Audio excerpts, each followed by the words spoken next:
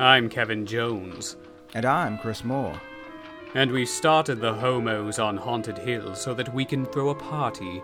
A horror film party. It'll be quite amusing. There'll be madmen and chainsaws and ghosts and perhaps even a few murders. You're all invited.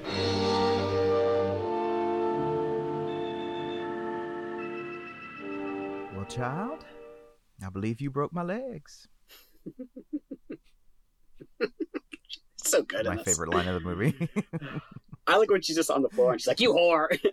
Yes, it's like, let me get my chalk out so you don't leave.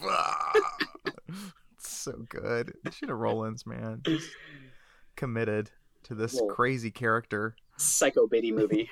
It's really all about her. That's what it is. I love it. I love that they're just like basically reusing the location from like Hush Hush Sweet Charlotte. Yeah. Charlotte. Yeah. And trying to make this like crazy Psycho Biddy reboot. I don't know. I guess it didn't really kick off a lot of imitators, unfortunately, but I think they sold it as sort of part of that Girls with Ghosts thing that had already, this was kind of the tail end of that already. And it's kind of that, but then with the twist, it becomes something very different. So I think that's why I like it so much is that, you know, it's one of the I think it's one of the better Girls with Ghosts. Plus it has the sort of Grand Dame Guignol kind of thing, which I love. So it's got a good vibe. Yeah. I mean, I love the setting and everything else. There's some scenes near the middle where I feel like she's just kind of looking through house and not really, the plot is not really moving along much. I kind of forgot that, like, she's really sort of the nosiest person I've ever seen in my life. Yeah. I mean, you don't need to look in that creepy hidden room. And I mean, the skeleton why key, would you do that? I mean, I guess it's kind of a clever title because the skeleton key is not really all that important. Like, it's just a normal key, basically, that opens things in the house. But given the title, you'd think it was some, like, supernatural item that was key to the plot. And other than the fact that it unlocks doors, like, that's the only thing the key really does. I mean, it's... I did read that in the original draft, the last act, it actually opened the gateway to Narnia, and it was going to be a crossover event. But they were like, too much. Little much. Pull it back here. Gina Rollins is the White Witch. I would watch that. Yeah. Like, child, you want some Turkish delight? Like, yes, Gina, I do. I'll take a whole box. Thank you. Edmund, get your ass over here. Yeah. I can't. Like, why are they British now? What's happening? This is strange. I thought we were in the South. Disney said, no, we won't do that. We will not share this with you. Was that around the same time? I don't even know. Yeah, I think it was the same year even. Really? Yeah. That was just a crazy guess. I didn't even know. Crazy times. This was like right before Katrina. I think this might be the last... It came out... Was it like a few weeks before, right? Yeah, before, like 2 weeks before Katrina, which is nuts. Yeah. Yeah, because this is probably the last like glimpse of New Orleans before all that shit went down. And I remember seeing this twice in the theater. Once because it was new and it looked cool, and then a few weeks later was because it was like one of the only things playing during Katrina because like the electricity was out everywhere except the movie theater. And we're like, let's go in and get some air conditioning. And so we went to go see this again. So we went to go see this. Well, great. Yeah. The Venom movie also came out the same year. And that was, I don't think it was in New Orleans, but it was in Louisiana. It was around there. If I recall. Yeah. Maybe it was New Orleans. I don't remember. But, it was adjacent. Yeah. So there was a swampy southern gothic type vibe in the air, apparently. Yeah. I guess that's our theme for the month, too. Like, that's what we're going for. Swampy southern scares. I don't know. Yeah. If we still had month names, I guess that would be. Yeah. We didn't really plan it. It's just like, let's do stuff in swamps. It feels swampy. Swampy September. We got the gift. We got the skeleton key. I'm sure we could find something else if we want to. We'll see. We can. We might. Or maybe we won't. Maybe we will withhold our swampiness. Mm-hmm. For another time. Yeah. Maybe we'll come back to it. Swamp ass. I hate that term. It's so gross. It conjures up so much. Disgusting. I'm like, ooh, swamp ass. That sounds terrible. I bet Peter Sarsgaard had some real swamp ass in this movie, especially after he was pursuing Kate Hudson in the rain over here. Oh my god, the rain and the humidity. I can't imagine everyone's case of swamp ass on this movie. Yeah, everyone gets swamp ass. It's in Louisiana. This is not one of those like Sean California movies that we're saying is Louisiana. Oh god, no. No, you can tell it's pretty authentic. And if y'all have never been there, just know that it's never cold there. It's always 1,000 degrees with a lot of humidity. So, and the closer you are to a swamp, the worse it is. So, you're just basically screwed if you go there. It's horrible. That's why everyone's crazy. And then you gotta pull Kate Hudson here and grab a little boat and just start oaring your way through all the water. And that boat sure was convenient. Thank God that was there. Lord, convenience. I love. Oh, we'll get to it, but just the fact, when she walks in on Peter Sarsgaard, and he's just like listening to that song. It's like, does he just sit there listening to the song all day, fucking long? It's just like he just happened to be listening. He really loves it. He's like, this is my favorite song. I guess so. It's fun. Yeah, it's a good time. I have no idea what the lyrics actually are, but yeah, it's catchy. That sounds about right. Yeah. Dale. Catherine O'Hara shows up. It's a very awkward dinner scene. Everybody's possessed, and they all go home happy. That would have been fun. Beetlejuice meets the Skeleton Key. It's not too late. Oh no, it's never too late. Come on, folks. I think we need a separate podcast with just like missed opportunities, and we just talk about like you should have done this and this and this and this and. I guess that's basically just this podcast, but we just become like ghost writers for everything. We're just like, well, we would have added this piece of dialogue here, and this character would have been combined with this one because this character made no sense, and like it would just be a whole thing. I'd be fine with that. I think that's what the world really needs now is another podcast. We could at least do like a month of it, like a trial run where we're just like, these are the films we think they suck, but they could have worked so much better if we just did this.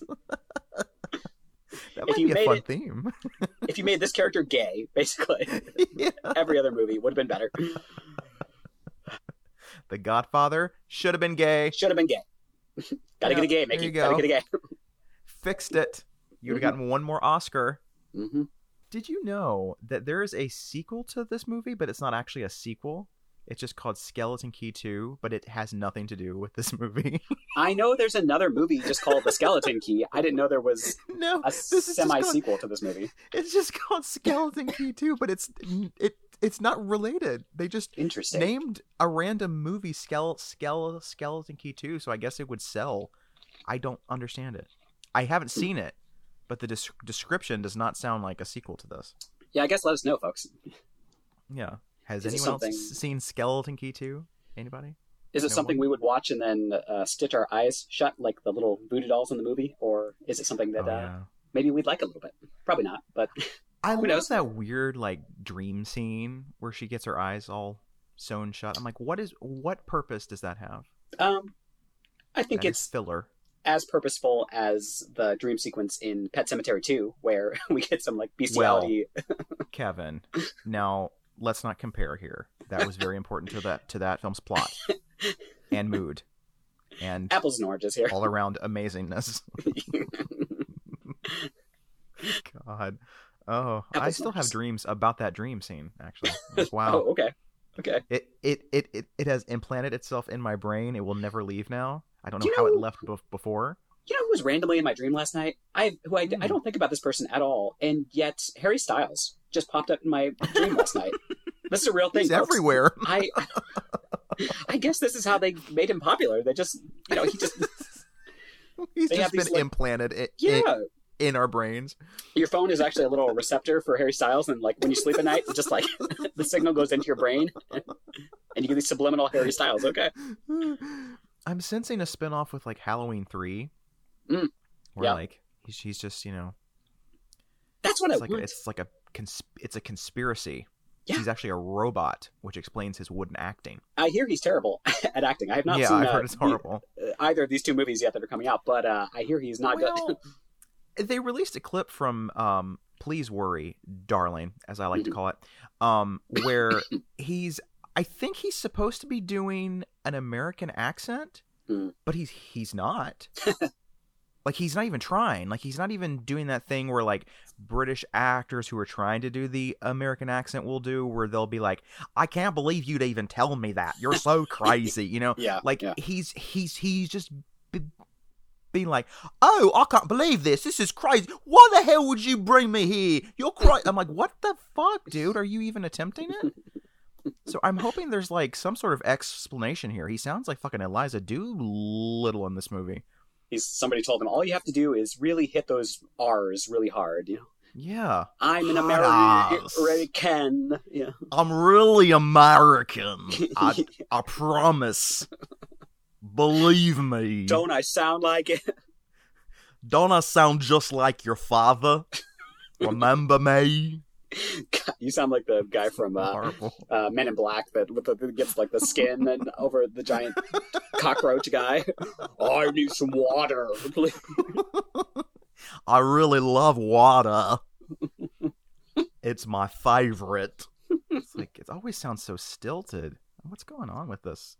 Yeah, it's one of those movies that there's more drama behind the scenes than, and part of me thinks it's intentional because now everybody wants to see it because there's so much fucking drama behind this. So yeah, either it's going to be a huge hit because of the drama, or no one's going to go see it and it's going to flop horribly. Like, it's going to be either or. There's going to be no like, well, it made back its money. It's going to be like, like, either or. I feel like it'll do pretty good just because, like, everybody's seeing everything these days. It feels like the movies have rebounded in a pretty big way, and we'll see how long that lasts. But if fucking Top Gun can make millions of billions of dollars, we'll see. Well, I mean, at least with horror, I can say that it probably helps that just about every horror film I've seen this year has been at least pretty decent. Like, I haven't seen anything that I was like, ugh, I never want to see that again. You saw Pearl, right?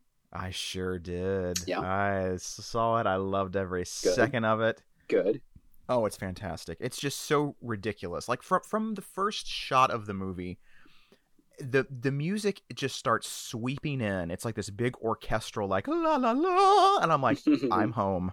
I am home. It is the most melodramatic shit I've ever seen in my life. It is just, oh my, and the performances. Mia Goth, just give her an Oscar. There's a scene at the end of the movie, no spoilers, but it's just like a 5-minute take of her doing this monologue, no cutaways at all. And I was like, what more do Oscar voters need? This is a Oscar clip if I've ever seen one. Give her all the awards. She's great. It's like Shelley Duvall meets like Sissy Spacek and Carrie meets like Angela Bettis and May. Like, it's that kind of a performance. And it's just, it's so good. So good. Everybody go see it. Support this movie. It's wonderful. I'll get to it. It's one of the few that I feel like I actually do want to see in theaters recently. So it's great. That's good. I think you'll like it. It's really fun. It's good. And you saw Barbarian too, right? I did, which is fucking crazy. That's what I've heard. Fucking nuts. Everybody's been saying, yeah. It's not scary, but it's just like, I mean, I would compare it to like Malignant in the sense that it's just so ridiculous at some point that you're like, what the hell is happening? Like, it's just, you don't know where it's going to go next. And the places that it goes are after wild. Malignant, like, are we just going to get a string of like movies that are just like fucking crazy like that? Because Malignant was such this one's pretty crazy. Big. It was polarizing, but it was a big hit. Yeah. Malignant, anyway, but yeah. That's kind of what I'm seeing with this movie. Either people think it's like just absolutely insane in the best way, or they're like, this was stupid. I thought it was going to be scary. I'm like, can you really be scared by a movie after the age of like 12? I mean, come on. Really. Let's get real. It's been a while for me, so I don't know. But it was fun. It's good. Yeah, it's really hard to like put a thumb on like where horror is right now, because it's still like, I think once Halloween Ends is done, like we're kind of done with that phase. We'll see. Maybe we'll get, I mean, The Exorcist is still coming, but like, you know, it seems like maybe all those reboot sequel things will start to calm down a little bit, but we'll see. Maybe it horror has been in like a really weirdly diverse place this year. We've had all kinds of different like subgenres and all kinds of stuff, which is exciting. I think that's great. Yeah, this is true. And compared to last year, which I thought was actually not particularly strong at all, like there wasn't a whole lot that I saw that really blew my mind, and this has definitely been an improvement on that. We've had we've had like some more psychological stuff like Watcher, and Nope was kind of a monster movie, and then the X is kind of more the throwback to the 70s exploitation style stuff, and it's interesting. And it's really great. Yeah, I mean, even within the same franchise, X meets Pearl, they're both two very different kinds of horror films, and that's what's so exciting, is that it's like a prequel, so it should be related, but it's like a different style completely, which I think is great. Cool. Yeah, it's just really cool. I mean, at this point, I'm actually expecting Halloween Ends to be good, like surprisingly good, like just to put a cap on the end of the year. Wouldn't that be a kick in the nuts? Like, surprise, we made a good one. I mean, I'm not holding my breath. I just hate this version of Laurie, so it's like, even if the movie is good, I'm still going to hate this version of the character, which means I'm not going to like the movies. Okay, here's why I'm a little optimistic. It's because I've seen some behind-the-scenes stuff, and Laurie is like kind of more cheerful and peppy. She's carving pumpkins, but that doesn't make any talking about real sense stuff at this point, because she spent 40 years being this Trump-loving, gun-toting. Maybe the first two were just a dream, and she wakes up. You are way too optimistic about these movies. Every time, Chris, you're like, it's gonna be good. Just let me tell you, it's gonna be good. Halloween is abusive to me, and I still come back for more every time. But I don't know. I just get a weird feeling like maybe they might get their shit together. I don't know. They won't go this route, but I hope that when this is done, they go back and do some like weird supernatural shit. Like, that's the Halloween entries that for whatever reason I feel drawn to the most. Like weird shit like Curse of Michael Myers and Halloween 3, and they won't do that. But maybe, who knows? Yeah, I'd like to see them take some big swings, because, I mean, let's be honest, has Halloween been scary since 1978? Not so much. I mean, no. Really. Where's the malignant version of Halloween? Michael has a twin that's been growing inside of him. Yes. There's two of them. And it turns out it's Laurie Strode. Oh, goodness. Well, I watched an early viewing of, well, I don't know, do I want to talk about this movie? It's not good, folks. I'm sorry. Like, The Monsters. It's not good. It's like, at all. I'm sorry. Like, like the trailer, I remember we watched the trailer and we're like, oh, maybe that's just like, them doing something to play, like, I don't know, some little advertisement thing that they're doing with it. But nope, that's the entire movie. Right. It's just like these characters just kind of bumbling around the whole time. I guess they're going for the sitcom feel, but it doesn't really feel that way. Or it feels like they're trying too hard to mimic that, and nothing is funny. Like, people are ostensibly like making jokes. It's not funny. Characters are like sort of talking at each other rather than to each other the whole time. It's really weird movie. It's sort of monotonous, and the scenes just all kind of blur together. The last like 10 minutes is like weirdly the best part of the movie. But you got to get through a lot of shit to get there. And I don't know. I hope is that when they start the skull fucking? Or, that's when they start the skull fucking. It was not a Rob Zombie movie up until that point. And God, Sherry is just so weird in this movie too. Like, she's just off on her own little planet, which I guess is like most of the movies she's in. But it's just, I don't. God love her. I mean, it's strange. I think her best performance was actually in the remake of Halloween, not Halloween 2, but like the first one. I kind of liked her in that. She was kind of sweet in that. I don't know. I hate all the background information, but I think she's pretty good. Yeah. And she's okay in Lords of Salem too. Yeah. She doesn't do that much really. I guess it's mainly about the older witches in that movie. Yeah, she's kind of a passive character in that. She's like, let me just get really high so I don't feel bad that I'm about to be used to bring the devil into the world. It's like, and now that she's like an anti-vaxxer, I'm like, I don't have a whole lot of respect for her anymore. So what are you gonna do? It's a bit of a bummer. That is always such a bummer when someone comes out as an anti-vaxxer. I'm just like, really? Mm-hmm. In this day and age? Yeah. Why? In this economy? Yeah, we can't afford that. We can't afford more sickness. Yeah. Come on. But I don't know. Maybe some people will like the movie more than that. And I'm not a person who's super anti Rob Zombie, and neither of us are. You know, we've covered some of his movies, and we liked some of his movies. So I didn't go into this being like, oh, Rob Zombie's terrible, so this movie's automatically terrible, yada yada yada. Like, I went in with a fairly open mind, and I was just not into it at all. Oh man, that's a shame. It's brightly colored, and that's kept my attention a little bit. And I know a lot of people were like, "Oh, it was in black and white; it'd be a so much better movie." And I'm like, I don't think so, because that doesn't really do much. What are you gonna do? I still wish Brian Fuller's Mockingbird Lane series would have taken off, but it's been a decade, so I don't think it's gonna happen. Oh, I watched that Do Revenge movie. It's okay. Oh, right, Sarah Michelle Gellar. Yeah, Sarah Michelle Gellar's there. She's there for like 5 minutes, but whatever. Oh, damn it to hell. I was excited. It's another one that's like 2 hours long for no fucking reason. Why is every movie longer than it needs to be? Like, a teen comedy does not need to be more than like 90 minutes. Like, I went back and looked at like the runtime of like all my favorite teen comedies, and they're all like 90 minutes. Even The Breakfast Club is like 90 minutes, and that's not even like a full comedy. It's like drama. So I don't know. I think Heather's is a little over like 100 minutes, but that has a lot more ground to cover, you know, so I don't mind it. Yeah. The humor feels kind of forced at times, like they're trying to write in that quippy 90s style, and there's all these references to all these 90s teen movie moments and everything, which is fun, but it gets to be that kind of Stranger Things thing where it's like you forget to have substance, and instead you're just going to reference this and yada yada yada. Yeah. But it's not a bad movie. Like, I had enough fun with it, but it's not one that I'm going to be revisiting too much. Even the soundtrack is just like 90 songs, which is, again, fun, but why? There's no reason. Like, this age group has no attachment to these songs. I don't. So it's like a teen movie made for like people that were basically alive in the 90s. Yeah, I guess so. It doesn't really. Who are now in their 30s and 40s. Yeah, I don't really get it. It's like, if I wanted to see that style, I would just go watch those movies. Like, there's a lot of Cruel Intentions kind of elements, but it doesn't commit to being like a dark comedy or like a melodrama, sexy melodrama like Cruel Intentions is. I don't know. That's why it's hard for me to.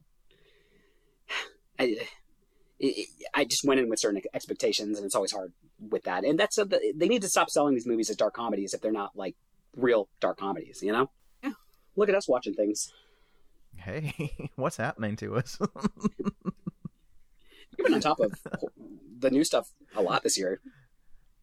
Way more than last year, but like you said, I mean, last year was kind of. It's like, did I really want to watch most of the new stuff?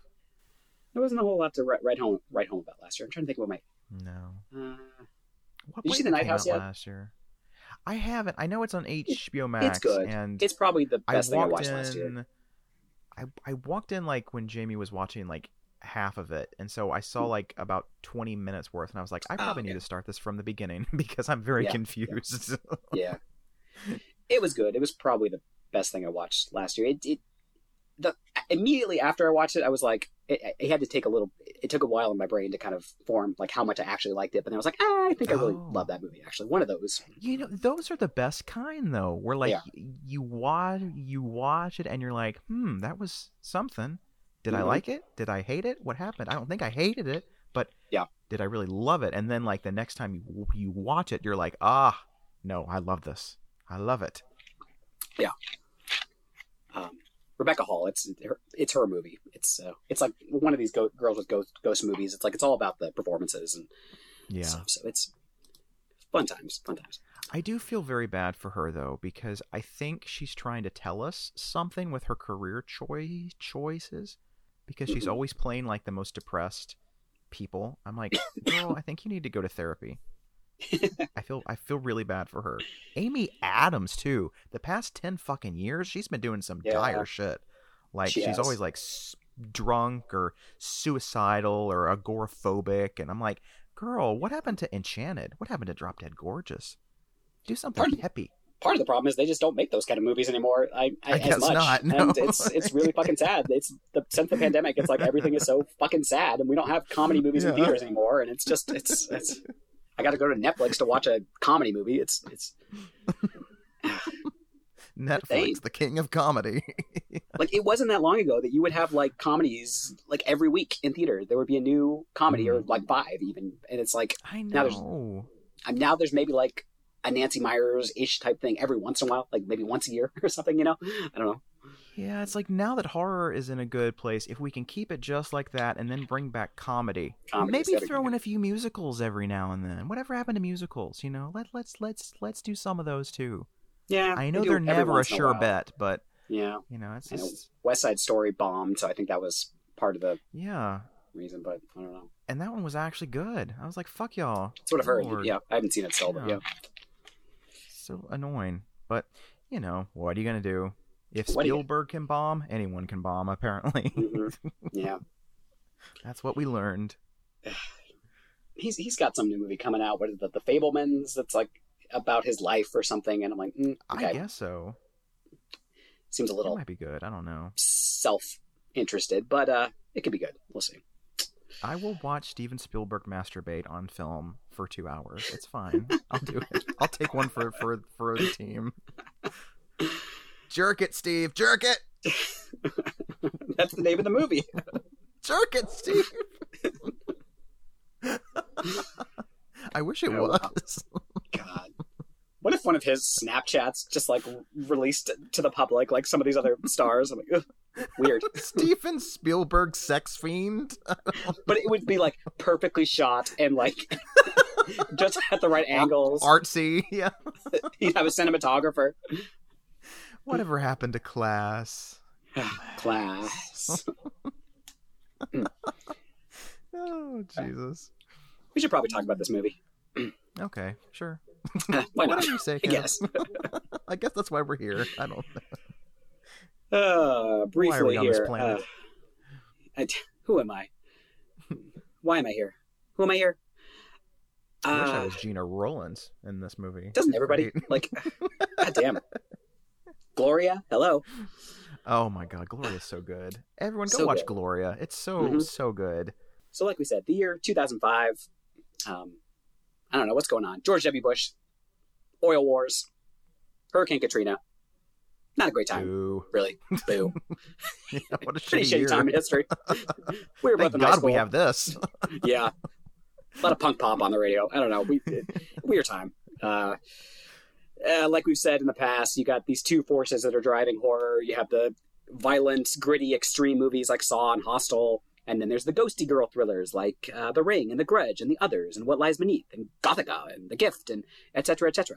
This was supposed to be shot in 2003, but Kate Hudson was pregnant, so they postponed until spring 2004. I actually wonder if it had come out just for this part. Yeah. If this had come out a few years earlier, I wonder if it had made a little bit more money. I don't know. But what else? It was directed by Ian Softley, who is a British director, with like no other horror credits that I can see. He did K-Pax with Kevin Spacey, who is now canceled, Hackers from the 90s, and that British period drama, The Wings of the Dove. I don't know why he was jonesing to do a horror movie, but here we are.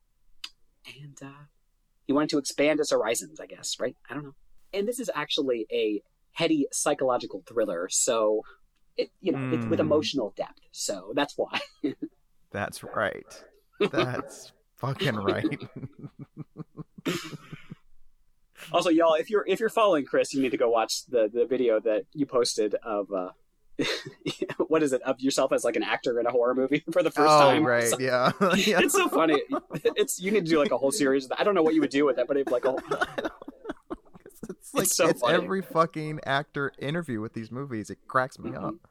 It's more of a psychological thriller, really. It's like, no, it's not. People are getting decapitated. This isn't psychological. Shut up, Roy. What are you talking about? Drives me crazy. This script was written by, of course, Aaron Kruger, who is not Freddy Krueger's son that we know of. No. Well, plot twist. Plot. Check back in 2034 when that's revealed. The big reveal. Yeah. But our listeners will recall that Aaron wrote a big chunk of Scream 3, also parts of Scream 4, We don't know how much because that's always been debated. And The Ring. He wrote The Ring. So one of those movies is a masterpiece. The others are movies. And they have moments. They have moments. That's something. Should be noted that he also wrote The Ring 2, which is whatever. Yada, yada, yada. It was filmed at the Felicity Plantation, located on the Mississippi River in St. James Parish, Louisiana. Like we said, this opened on August 12th, 2005. Not so great. Grossed $94 million against a $43 million budget. Could have been worse. Not so great, though. Bad. It doubled its budget, at least, so there's that. Critics, not so wonderful. 38% on Rotten Tomatoes. Shameful. But, yeah. Ebes gave it 2.5 stars. But was Kate Hudson not beautiful enough for him? Is that what it was? That was the problem. He was like, there's one scene we almost see boob, and then she turns away, and -0.5 star. Yeah. What does he say here? He says The Skeleton Key is one of those movies that explains too much while it is explaining too little, whatever that means. It leaves us with a surprise at the end that makes more sense the less we think about it, which, okay. It's a supernatural thriller, so what are you going to do? And but he does say the movie's mastery of technique makes up for a lot, which I would agree with that. I think it's a very well-directed movie, and I love the cinematography and just the setting, and wonderful. So the Los Angeles Times praised it. They said, tightly plotted and suspenseful enough to keep you guessing until the satisfying, unexpected end. There we go. Put that on the poster and smoke it. Put that on the poster. Yeah. I don't know. That's a couple critics. I guess what's going on? Well, we got Caroline, who is our main protagonist here. Mm-hmm. And she is working at a nursing home, and one of her patients dies. Yeah. And, she's collecting all of his belongings and stuff, waiting for his family to come and retrieve it. And then a nurse comes out and is like, oh, they're not going to come. They don't really want to have anything to do with him. So she goes outside and is going to throw them away. And she sees all these boxes of all these other people whose kids never came to collect it's so them. sad. And so she's depressing. like, oh, this is not the job for me. This is just horrible, So nursing homes just sounds so it's sad. so Like, they just seem so sad. They are literally the saddest places on earth. Disney World, happiest place on earth. Nursing homes, saddest place on earth. I'm going to be organizing weekly horror opposites. movie screenings every week. Oh my God! I don't care how old I am. You have to do something. You have to, just to keep your mind active and sharp. It's Exactly. so sad. And on her way back into town, she sees this newspaper clipping that is an ad for an in-home hospice worker, and it's $1,000 a week, which is great. And so she decides, I'm gonna go see about this. And so she talks to her friend Jill, who's like, that's almost an hour away. Do you really want to do that? And she's like, yeah, I think it would be good for me. And so she goes off into this, I think it's called Terrebonne Parish. And it's this sort of swampy area of Louisiana. And she goes to interview. And the woman in charge of the house, Violet, is not really taken with her at first. She's like, you're not going to understand the house. You're not from here. You don't get it. And there's this lawyer, Luke, who is more around Caroline's age. And he's like, don't pay attention to her. She's just going through this really bad time because the love of her life just had this stroke, and she's just taking it out on you and all this stuff like that. But then she does Violet does sort of warm up to her a bit and decides that she could handle this. And once she gets there, she starts to notice that like she's unpacking and she sees there's no mirrors anywhere. And Violet's like, you can have one personal mirror of your own, but we just don't have any here. And then she notices that there's these pictures in the house of people that are not Violet and her husband Ben. and she notices that it's these young kids, and she's like, who are they? And she's like, I just like to keep these here to remind everyone of who used to live here and pay respects, and we bought this house in 62 from these young kids who lived there their whole lives. And as Caroline's inspecting the picture, another one pops out, and it's the same kids, but they're with this this couple, these servants. And she's like, what are they doing there? Why are they in this picture? What's happening? What's the story of the house? Caroline's very inquisitive, which will get her into a lot of trouble. Yeah, and she's got this kind of chip on her shoulder because her dad died and she wasn't there with him.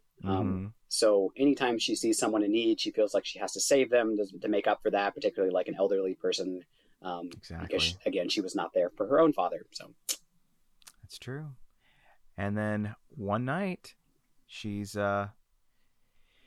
sleeping and she hears some noises, and she goes up to Ben's room, and the window's open and Ben is gone. And she's like, what the hell? And she goes out the window and sees him climbing on the roof, trying to escape. And she's like, what the hell? That's not cool.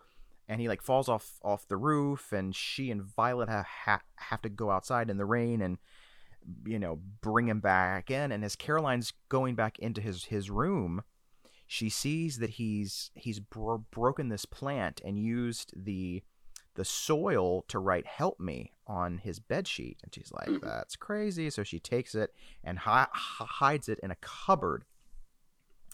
And the next day when Luke is at the house, she's like, I think there's something wrong with Ben. Like, he's acting really weird. And she tries to find the sheet, and it's gone. Where did the sheet go? We don't know. Oh. Also, does Peter Sarsgaard always look like he's asleep to you? Like, he can't seem to ever keep his eyes open. I didn't notice until He's just a now, but sleepy yeah, guy. I Sleepy guess guy. so. He's got them sleepy eyes. He's cute, but He's sleepy. very cute, yeah. He's like, I'd really rather just be going to sleep right now, but I've got to chase after you, Caroline. Damn it, I need a nap. And then also Violet's told her all about this skeleton key. And yes, only they have one. The what's that word? Eponymous. Yes. That word. That's the word. Meaning like what's something that word again? It Key. refers to the title eponymous. It's titular? I don't know. No, it's named after a particular person it's titular, Oh. I guess, because I'm thinking of eponymous is something that's named after a particular person, which is not a person. So there we go. No. Well, Now we know. I'm learning so much today. Yes. The more you know. The more you know. Shooting I star. didn't think y'all were going to learn anything today, did you? Nope. Y'all, we were learning so much together. This is fun. And so Caroline learns from this key that it will open every door in the house, except for one inside of the attic, which she discovers when she's going to get Violet her seeds for the garden one day. And she's in the attic exploring, being nosy. And she notices that this door that's blocked by this, what's the word? Damn it, we're having problems with words today. Words are hard. I don't even remember. Shelf. Shelf? I Okay. can't remember shelf. All right. Great. Wonderful. I'm losing my mind. It's blocked by a shelf. And the doorknob is like rattling, and there's all this craziness going on in there, which it's never really explained. Like No. I was like, is someone living in there? What's going on? And so she's like, uh-oh, something's really sneaky in there. I must find out.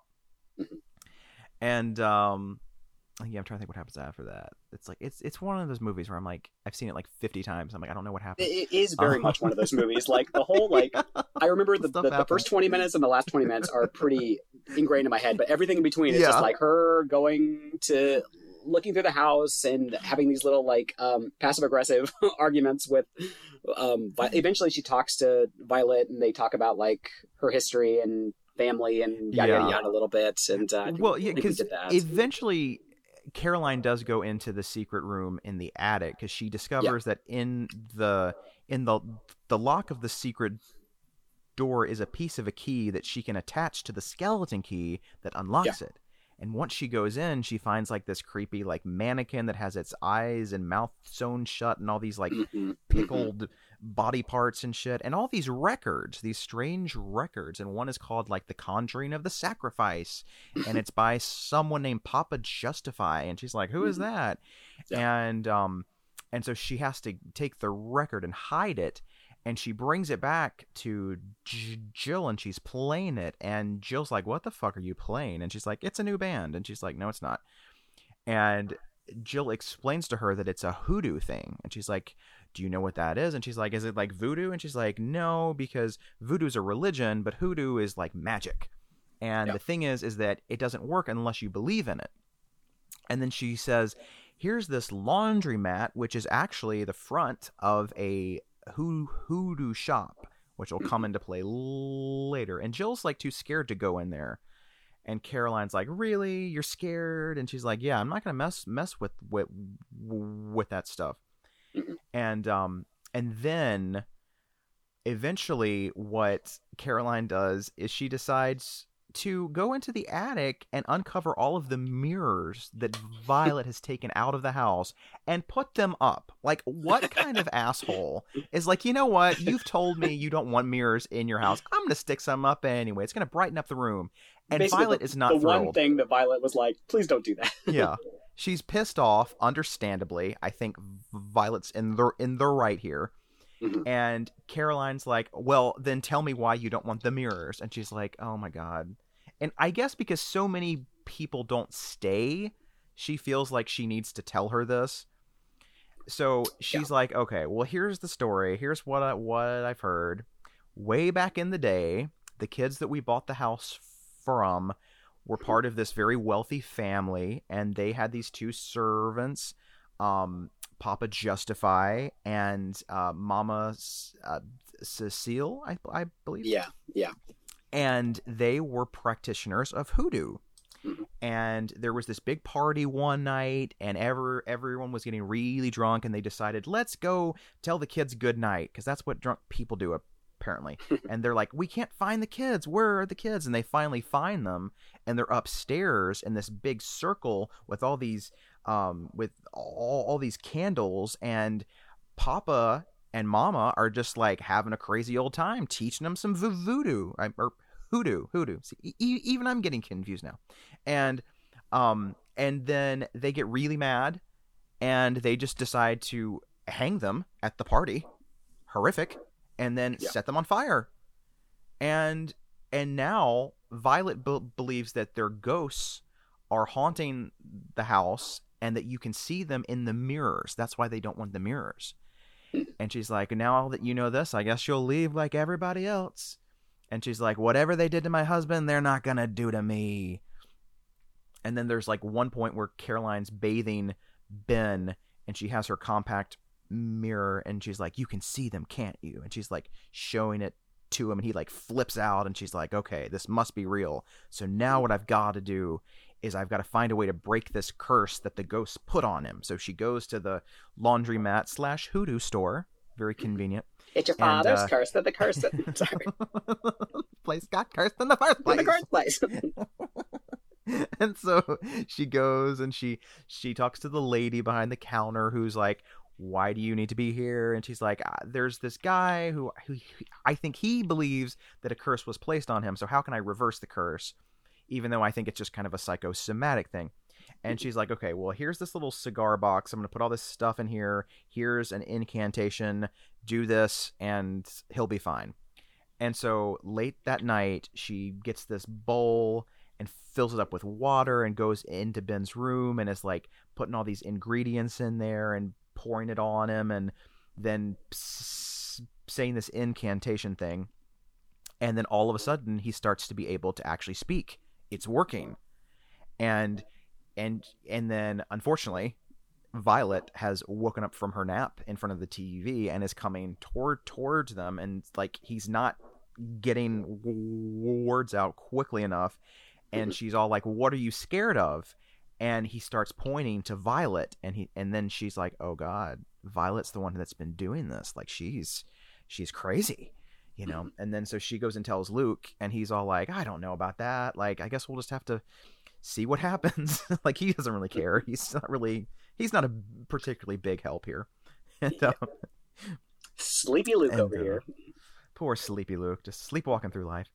And she's noticed Swamp-ass that Luke. there's this good old swamp ass Sarsgaard over here, swamping it up. And so I think at this point there's been a discussion about how there's this red brick dust that if you place it over the threshold of your house or your door, it keeps out people who mean you harm. So now that she's thinking Violet's a baddie, she tries this out. Tries that. It's similar to salt in other magic, forms of magic. Very much. And so there's like a scene where it's raining and her roof is leaking in her room, and she puts some down and covers it with a carpet so she won't know. And it's like, hey, can you come in here and look at this? And she's like, I can see it from here. And she's like, no, really, come in here. And she's like, no, I'm good. Scene is funny. And she's like, you're funny, Caroline. She's like, you're a funny one. Look at you. I'm gonna go make some gumbo. It turns into this like cat and mouse thing between them for the rest of the movie, basically. Very much so. And so then Caroline's like, okay, I gotta try something else here. So she decides to spike sugar cubes with tranquilizer to knock her out so that she can save Ben. And so she spikes them, and then they're having dinner, and she's like, you're not going to drink your tea? You don't want any sugar in your tea? And she's like, no, don't think I'm going to have any tonight. And she's like, God damn, what the fuck am I going to do? She's like, shit. And so then the power goes out, and she's like, is that the ghost? And she's like, no, just the weather. So Violet leaves and takes the sugar cubes with her. And so she's like, motherfucker, how am I going to do this? So thankfully, she still has enough of the tranquilizer on her to just pour it into her tea while she's not looking. Yeah. And then Violet comes back and she starts drinking.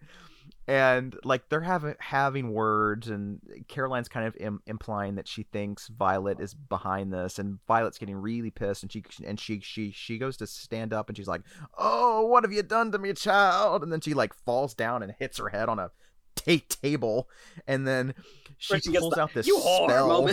You old whore! And she's like drawing chalk on the floor to like keep her out, and then she passes out before she can complete the spell. Caroline takes the protection spell, puts it in her pocket, and goes to save Ben and wheels him out, and then gets in her car. It's pouring down rain. It's a horrible thunderstorm, and they get to the gate and it's locked, and they don't have the key to unlock it. So she just like floors the car twice into the gate, which barely makes a dent, and then on her way back she runs into like a garden fountain or something, I don't know, and just totals her car completely. So she's like, shit, all right, here's what we're gonna do. I'm gonna hide you in this shed, and then I'm gonna go paddle my way to safety. And here comes Violet with a fucking shotgun, and she's like, Caroline, where are you, child? Just bang bang. And eventually she does paddle her way to some place that has humanity, close by Luke, apparently. Very close to Luke. She gets a ride back, and then and she goes and sees Luke, and is all like, "I've got it. She just tried to kill me, and it's so bad." Blah blah blah.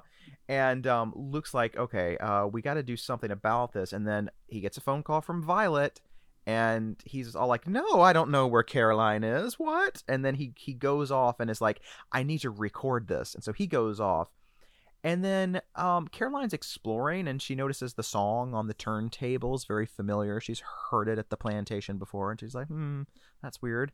And then she sees like all these like law books for dummies and stuff, and she's like, that's weird.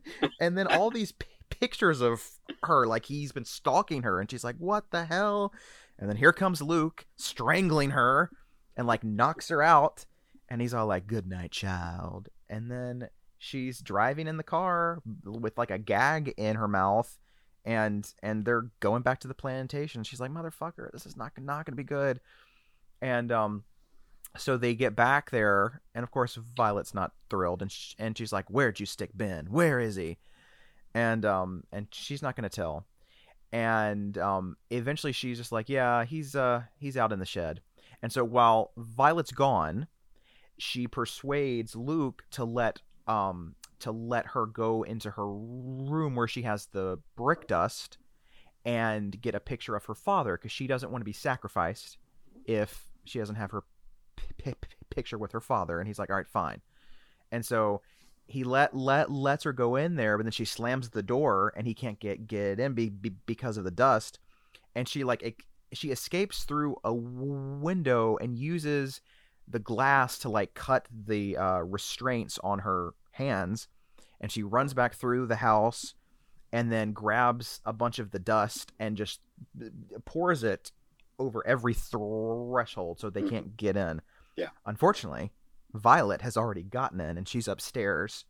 And right as she's about to sprinkle the last of it out, here comes Violet coming through the door, and she's like pounding her against the wall. It's like a full-on crazy fight. Mm-hmm. And Caroline just tosses her over the banister, and she goes flying down the stairs, breaks her legs. Luke's like freaking out. He's like, no! And then Caroline grabs a phone and like runs into the attic and calls the police, and she tells them where she is. And then she calls Jill and is like, Jill, you have to come here. It's all real. It's all real. But here comes Violet just crawling up the stairs down the hall, and she rips out the phone cord and starts banging on the attic. And she's like, come on out, Caroline. And Caroline's like, okay, I've got to protect myself. So she runs upstairs, looks at the spell that she stole from Violet, and starts to get all the stuff to create the spell. So she's laying down the chalk and all the powder and cutting her hand and putting blood on the floor and chopping off a piece of her hair and stuff. And then Violet comes in, and she's all like, child, I believe you broke my legs. And Caroline's like, well, at least I've made a spell of protection, so you can't come near me. And she's like, oh, child, you dumbass. You're just like, that's not what that does. Actually, it just prevents you from leaving the circle. So you've just like, locked yourself dumbass. in. Yeah. Yeah. And then she crawls up and grabs this mirror, and all of a sudden, like, her reflection appears, and then the reflection of the child that we saw in the flashbacks, and then Mama Cecile appears. So it's like they're all three in the mirror, and you're like, what is going on? And then she just like tosses the mirror at Caroline, and it explodes in her face, and she is like knocked out, and all the electricity starts to flicker, and everything comes back on. Oh, and something about Caroline has to believe in it for it to actually work, and she's like, I don't believe in it. I don't believe. But she believed in it, so she believes, unfortunately. And then Caroline wakes up on the floor, and then she walks over to Violet and grabs one of her cigarettes and lights up and is like, thank you, child. And you're like, what the fuck is happening? And then here comes Luke, and he's like, hey, looks like it went well. And she's like, I told you I wanted a black one this time. And he's like, well, they never stay. They always leave. And he's like, I think you'll be fine in this body. And you're like, wait, what? And it turns out that Violet was actually the child that was possessed by Cecile back in the day. And Luke is Papa Justify, who had transferred himself into the child, but he's transferred himself into a lawyer here. So now they have these newfangled bodies to do whatever they want with, so that they'll never die. They'll just keep switching bodies. And then like the ambulance comes, the police comes, Jill comes, and she's all like, Caroline, what happened? And Caroline / Cecile now is like, who are you? Yeah. She has a moment where she's like, I'm your roommate. And she's like, oh, fiddlesticks. Oh, right. I should have known. And she's all like, why don't you go and ride with Miss Devereaux in the ambulance? And she's like, that sounds fine. And then you can see in the ambulance Violet and Ben, which are both in parentheses because it's really, Luke and Caroline, and they just give them they give each other these looks like, what the fuck are we gonna do? Like, we're so doomed. and then they just, you know, take them away, and that's the movie. That's the movie. Such a downer. Yeah, I don't know how this ending would play today, only because the villains are, I mean, on the one hand, they are a black couple who were, you know, put through hell as unjustly killed. Unjustly killed. Yeah. On the other hand, they did possess these kids, and that, you know, so they actually did to that degree, like they did what they were accused of doing. Right. And are basically the villains throughout the whole movie, even though Kate Hudson's nosiness is what ultimately gets her killed. So it's like, I don't know if this would really... kind of her fault. It is kind of her fault. I don't want to victim blame here, but I mean, you could have just stayed out of the attic. It's one of those things where, like, I love these characters, like this Papa Justify character and this Mama Sissio character, and just like the fact that they do, like, are getting revenge and stuff and all this. But yeah, I don't know how that would play today. Like, we've seen the reverse of that in Get Out. Get Out, which I remember a lot of people compared to this movie, because I mean, I guess the sort of concept of that body hopping thing is sort of similar, I guess. Similar, yeah. But yeah, I don't know. It works in the context of the plot. I think like Ebe said, it's like the more you think about it, it's like maybe a little problematic in some ways, but it does work in what they're doing here, you know. Yeah, because I mean, you do wonder, like, okay, like, of course, with Caroline, she doesn't have any family. Yeah. So the odds of them getting caught with her wouldn't really be much of a problem. Right. But with Luke, I'm assuming he must not have had a family either. I guess they go after those that don't have any connections so that maybe they're not caught as much. I don't know. I guess so. Yeah. I just think it's such a ballsy ending, though. I really love it. Ballsy. It's a little bit of like white people in peril and white people involved in voodoo and yada yada yada, and here's the black people who are wanting to switch bodies with them and yada yada yada. So that's. But at the same time, it's like good for them, you know. Like, I'm glad that they kind of got their goal at the end. They got their revenge. This is the thing, folks. You know, these discussions I think can have multiple layers here. It doesn't have to be all one thing or the other, you know. So there's that. It's complicated. It is complicated because it's like. Okay, they're doing a bad thing, I guess, you know, but I mean, you know, they didn't have the best life, and they're just trying to get some revenge. I can understand it, you know. Yeah. And it's like Kate Hudson didn't really do anything wrong, but not really. Other than being nosy, punishable by law. Yeah. I guess nosy is not a crime necessarily, but and we don't know about the Luke guy. Maybe he was a terrible lawyer, but we don't know. But maybe he was. Maybe he acquitted so many murderers, and that's why they picked him. Like, let's get this asshole. You know, right? It's possible. He doesn't deserve his body. Yeah. You know, we'll have to do something about the sleepy eyes. But besides that, he's great. Get some cosmetic surgery, a little nip tuck here and there. You know, that brings up another question. Do you think they get like plastic surgery if they start to age? Like let's keep up this body for just a little bit longer, or like when they hit like 40 or 50, they're like, better get out of this one, you know? Yeah, it's hard to say. They haven't done this too much because they stayed in these bodies pretty long. That's true. Yeah. But and see, like, if they're taking Caroline and Luke, in the bodies of Ben and Violet to like a hospital. What's going to happen when they are like, so actually my name's Caroline and I'm really like 25. Yeah. Like, are they just going to be like, oh, you've got the dementia, poor thing? Or are they going to pay attention? Do they explain that? Like, do they have to keep these other two alive? Is that part of the spell or something? I don't understand. That's like, I don't understand because there's some loose ends there. Like, what if they start speaking? Like, I know as a society, unfortunately, a lot of us don't take elderly people seriously, especially when they get to be of a certain age and they do start to ramble and talk about somewhat crazy things. Right. So is that what it's going to be? Just like, let's stick y'all in a nursing home and let you live out the rest of your days there. Yeah. Or like, I don't know. Yeah. I don't know if they thought this through. It's kind of sad because it comes sort of full circle with her because she worked in a nursing home and saw all the horrors, and now she's going to be stuck in one. True. And oh God, that's even more depressing. I just thought of that. Jesus. That would have been a great ending, like her being read a story in a nursing home, just like what she did in the first scene. Yeah. Oh man. Yeah. That's bleak. It is. Wow. But I do Dark. love the ending though. It's like a weird like Tales from the Crypt episode or It does have something. that It's kind of just vibe so... to it. Where, yeah.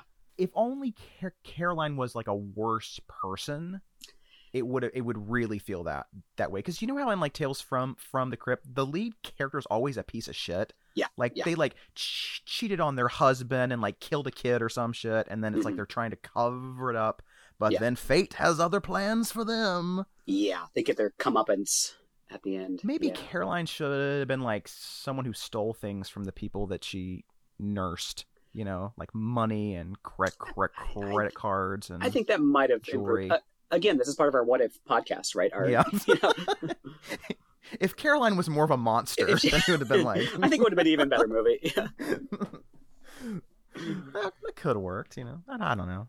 Yeah. But I like what they did here. I still had a good time watching it last night. And like you said, it is very well directed. It's got a great look and lots of stormy scenes, which I love. There's nothing like a southern storm. Really cranks up that mood. Plenty of swamp ass and southern storms. And lots of swamp ass. Everybody gets swamp ass. You get swamp ass. You get swamp ass. Everybody gets swamp ass. Yeah, that's the Skeleton Key. Yeah. Is it streaming anywhere? It's no Skeleton Key too. I think I saw it was on Peacock. Oh, on the Peacock. Do I have an overlooked gem? I know you did last week, so I'm trying to think if I can come up with something this week.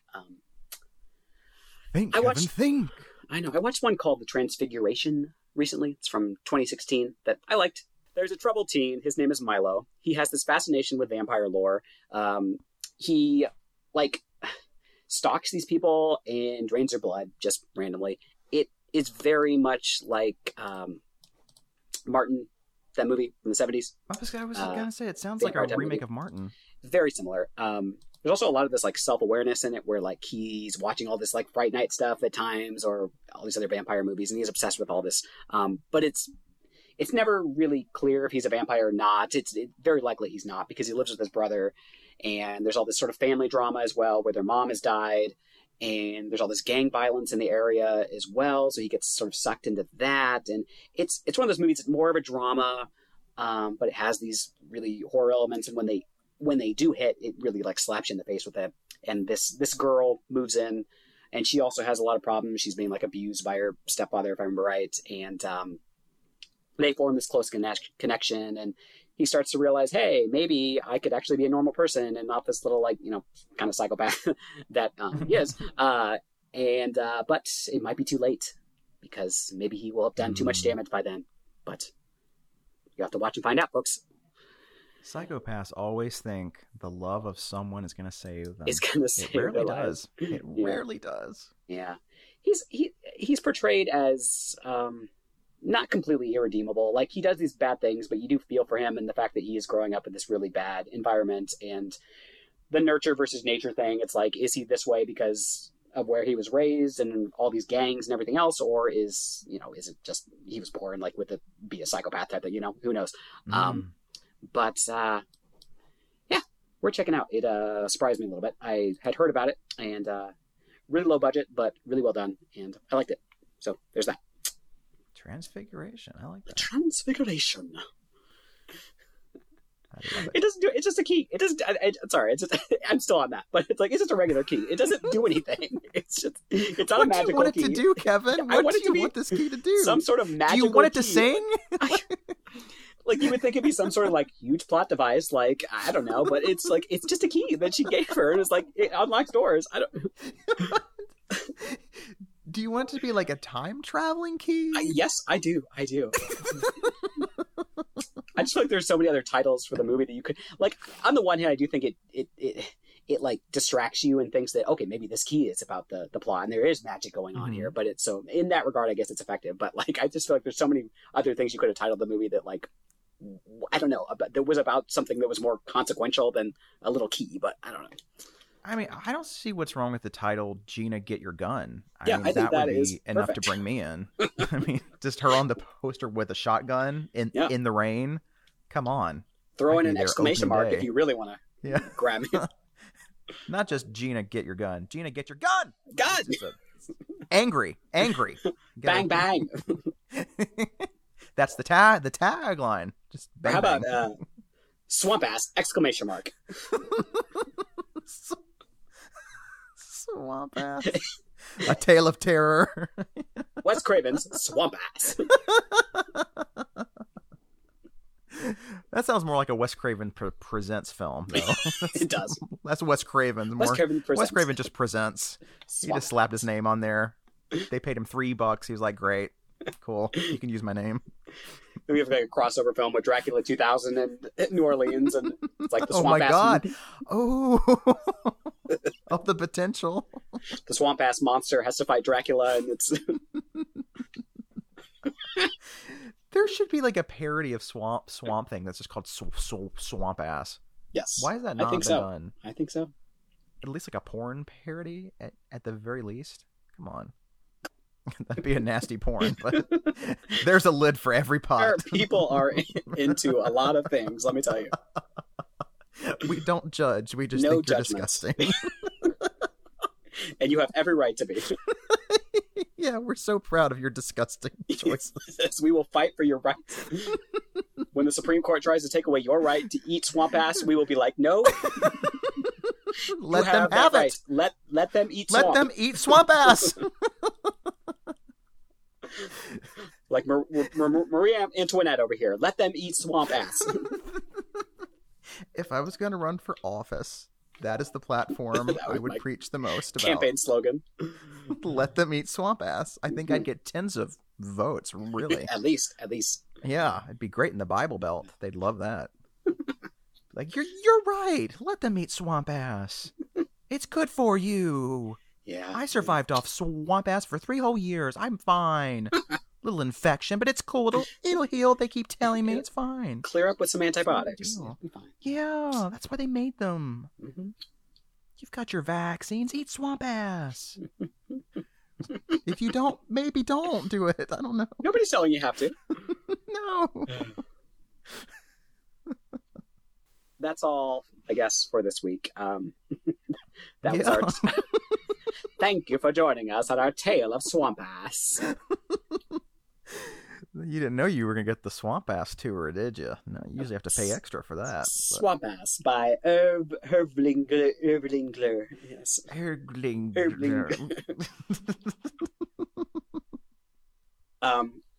We'll be back next week, probably. Who knows? We'll see. Whatever we cover, something fall-y, maybe something still swampy. We'll decide. We'll figure it out. In the meantime, you can follow us on all of our places, all of our swampy places. There is Facebook, Twitter, the swampiest of them all, HOHH Podcast. There's Instagram, that's a little less swampy, but still pretty vile. That is Homos on Haunted Hill. That is all one word. Letterboxd. And I don't know. Other places too, probably. Like we said, we took a break from our Patreon, but maybe that'll be back at some point. And thanks for your support, as always. And yeah. Yes. Happy official spooky fall Halloween season this week, so that's exciting. Yes. Oh, isn't this exciting? I love this time of year. Like Yeah, it's wonderful. October through December, best time of the year. Yes. Every year. Absolutely. Yeah. Anyone who disagrees, well, you're wrong. I don't know. Yeah, I'm so sorry for your loss because it's a great time. It's wonderful. It's fantastic. It's the most wonderful time of the year. It is. It's It the really is. swampiest season of all. All right. On that note, let's go hang out with Gina Rollins while she's still with us. And While she's lucid. yeah, she's here right now, actually. Why, hello. Why- Child, I believe my ass is swampy. Can you do Gina, Nicole? Can you do Gina. Nicole Kidman? Is that Nicole Kidman? No. Sorry, swamp ass. Oh God, I What can't. is wrong with you, Kevin? God. Okay, we're done. Okay, Swamp ass. okay, It's Keith, not me. Stop. okay. I'm done now. Goodbye. Bye.